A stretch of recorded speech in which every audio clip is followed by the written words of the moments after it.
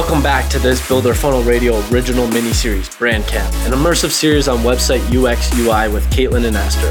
Today we are bringing Esther back in, who is one of our marketing strategists here at Builder Funnel with a passion in website UX UI and currently pursuing a certificate at CalArts for UX UI.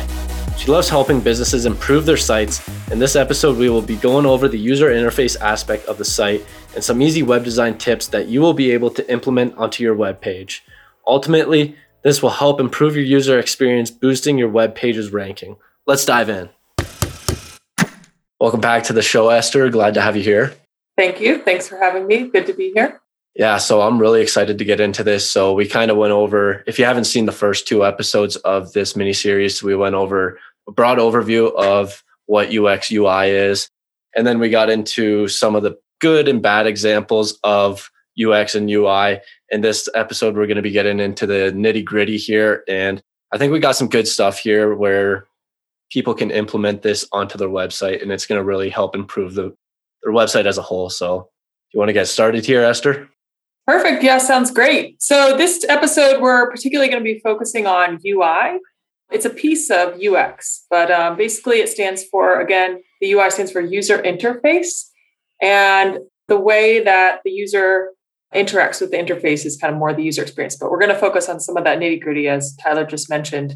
And that just means kind of the visual and interactive elements of a digital product, buttons, icon, the spacing of the elements on the page, typography, how responsive is the design, is it accessible, those kinds of things. So in the same way that you can make a small space when you are in the construction industry appear larger by design elements in construction, you can also have users experience your website in a specific way based on the visual elements and how you arrange them on a page. So, this can build trust with the users, but it can also prompt them to engage in your site content in a specific way.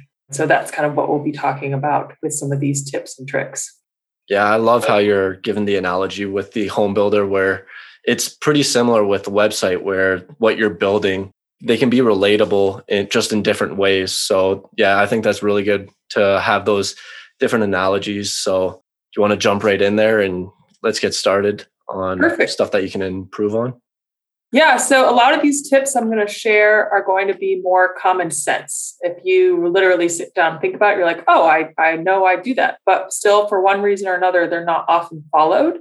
So that's something to kind of keep in mind as you think about these things. So the first element that we're going to talk about is content. And, maybe this seems very obvious, but we want to talk about how you can keep your content focused. You want to make sure that you have maybe one or two elements of content, kind of topics on your page, that you really stick to what you say the page is about, that even the way that you arrange it, there's not too much going on the page. So you want to have one kind of definite and clear goal. If you have too many calls to action on the page, for example, or CTAs, like we talked about in the previous episode, it can distract the user and it can be confusing. So ultimately, kind of keep it simple. And there is one rule that they do say, it's called Miller's Law. It's a psychologist from a long time ago who talked about how it was the rule of 7.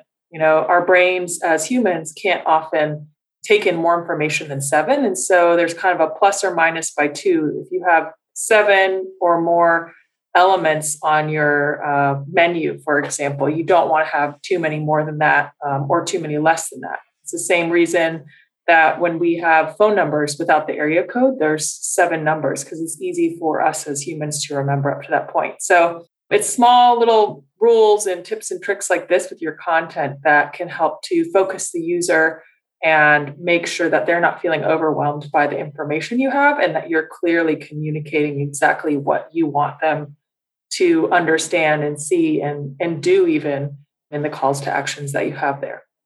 Yeah, I really like that. And I feel like this kind of goes back to some of the first episodes where it just comes back to keep it simple. You don't want to overcomplicate it. And you just want the user to have a seamless journey on your website. And it seems like you really do want to keep it simple, and that keeps coming up. And I never heard of this 7 rule, where that's actually pretty interesting, where how much you can take in or once you start to get overwhelmed. So that's a really good tip to keep in the back of your mind there.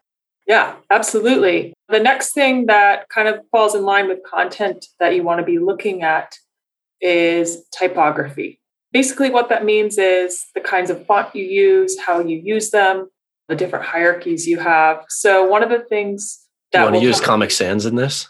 Oh, yeah, exactly. Yeah, that is, for those of you who don't know, kind of a standard font that a ton of people use out there, and people in the design world kind of make fun of that. So yeah, so there is a bunch of different fonts. And even as you review websites, whether you realize it or not, you'll say, oh, that looks so clean and modern. It's because the website is up with the trends in terms of the fonts that they use. As well as we want to make sure that you are using no more than 2 fonts. So you should have 2 fonts for your branding. And those fonts should complement each other. You have one font that looks kind of like very flowery letters, and then you have, like a script, and then you have another font that's kind of like a typewriter. Those 2 clearly aren't going to match up. And so that's something that you want to be paying attention to. There's even specific websites out there, fontjoy.com, fontpair.co, and we'll put those in our masterclass resources. But those specific websites will help you find fonts and pair them together so that you can kind of see how they look and which ones you think would go well. Yeah, I feel like branding is a huge part of this. And sometimes you do see it where you just use too many fonts and it just gets all over the place, and that it just kind of deters the user from the website. And it's just not as attractive as a website, and just keeping that just plain and simple with the 2 fonts, and just, you don't want to overdo it. And I feel like, I don't know if this would be related to it, but some of the fonts, they don't really have like the little dip on the end of, say, like a C or a T. They have like I don't know if it's like sans. Serif, yeah. Serif, yeah. So I don't know if that relates to it, where if you have serif, you should only use serif. And if you don't have serif, you should don't use serif. I don't know if that's same thing, or is that different? Would those be relatable?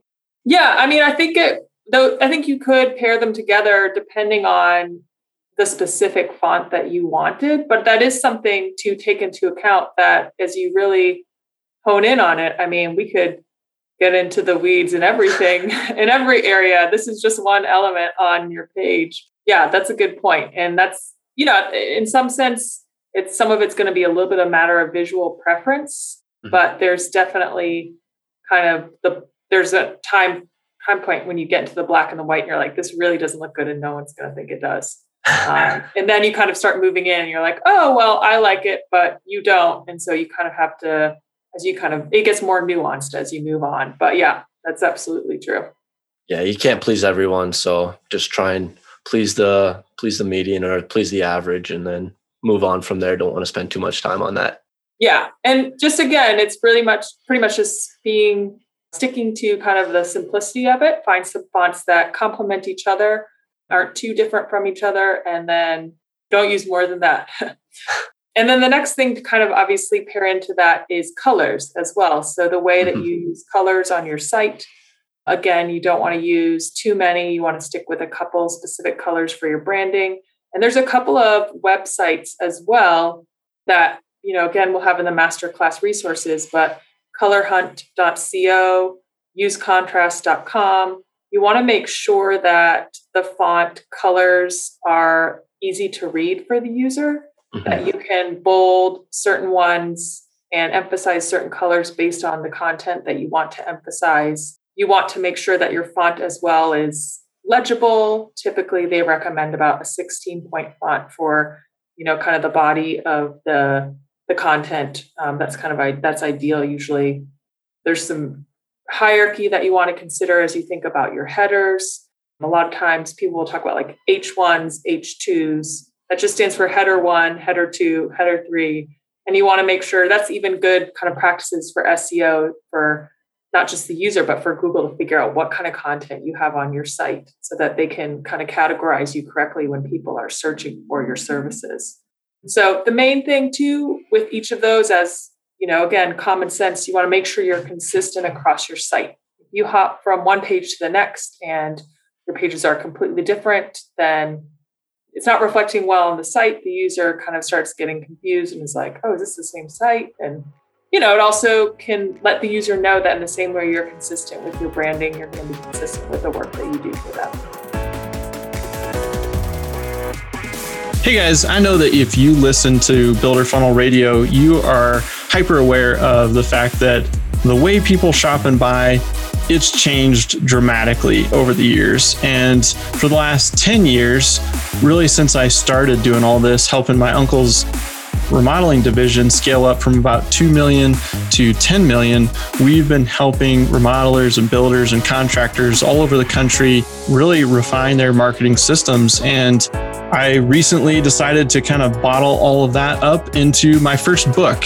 And that book is called The Remodeler Marketing Blueprint. And you can pick up a copy by going to the website, remodelermarketingblueprint.com. You can also search for it on Amazon or wherever books are sold online. But I highly recommend you go over to the website because we've got some cool book bonuses that go along with that if you pick up a few extra copies for your friends and colleagues or your teammates. So it would mean a lot to me if you've been listening to this podcast for a while or even just a few episodes, if you've ever gotten any value out of it.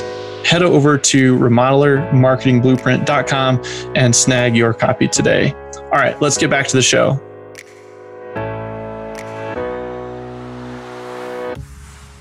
Yeah, it seems like for colors, a lot of the times you see white or black, and those are probably just the two most commonly used fonts. Do you think you should use like brand colors for fonts, or just depends on readability? And it, like, if you're using, say your brand is green and the background's green and it's not going to blend well, obviously not going to use green. So is that kind of what you want to look for, or is there colors that you should stick to, or is it just branding or white and black? Yeah. So, I mean, I think, there is a reason people use white and black, because there is like that contrast. It's easy to read for people to understand. That's why it's out there a majority of the time. However, you can use like slightly nuanced colors of that even. So like a lighter gray or darker gray for instead of black, and maybe not a pale, stark white. So there are some recommendations that, can be made kind of in a broad sense, mostly related to legibility, and then kind of similar to the type of font. It gets into what is your personal preference and what is the style of your brand.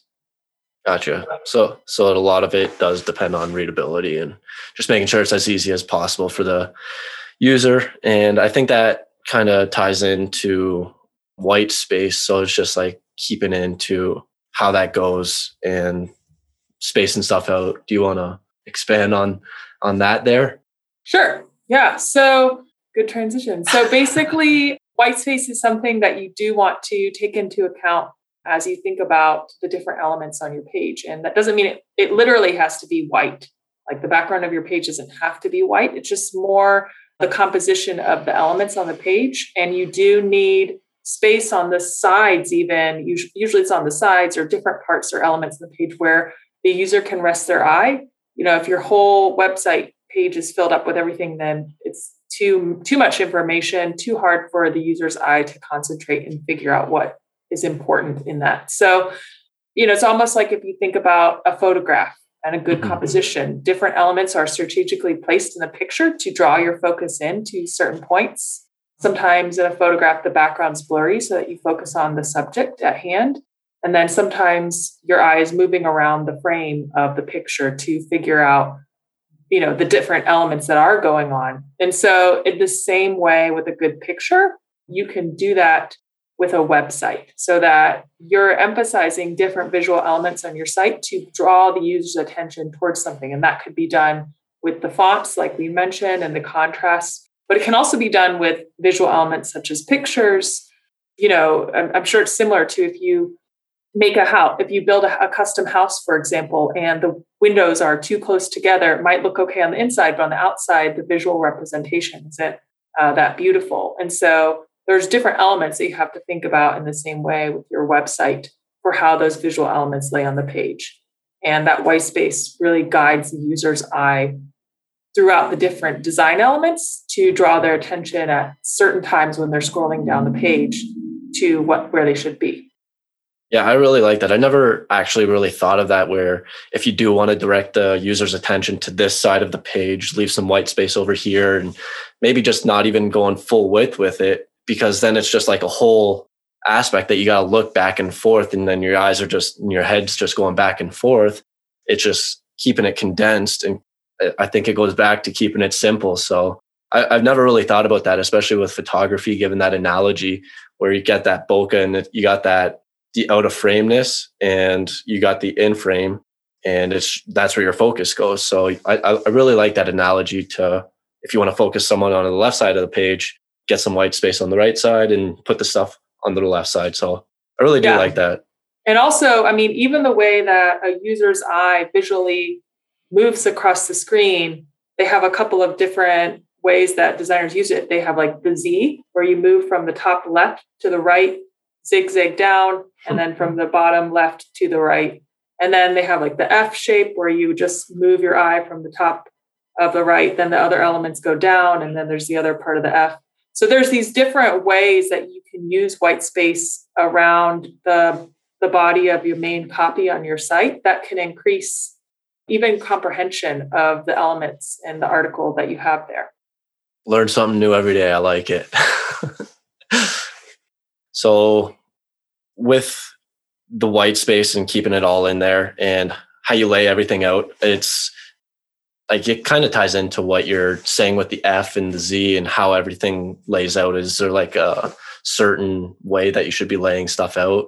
Yeah, again, there's just kind of different elements that we'll probably get deeper into in the master class, but there's something called visual hierarchy that we're kind of hinting at and scratching the surface on. And what that means is basically when you order the visual size of pictures, perhaps, or the location of different objects like a contact us form on a page to increase focus on a specific spot, like we were talking about with similar to a photograph and a composition for that.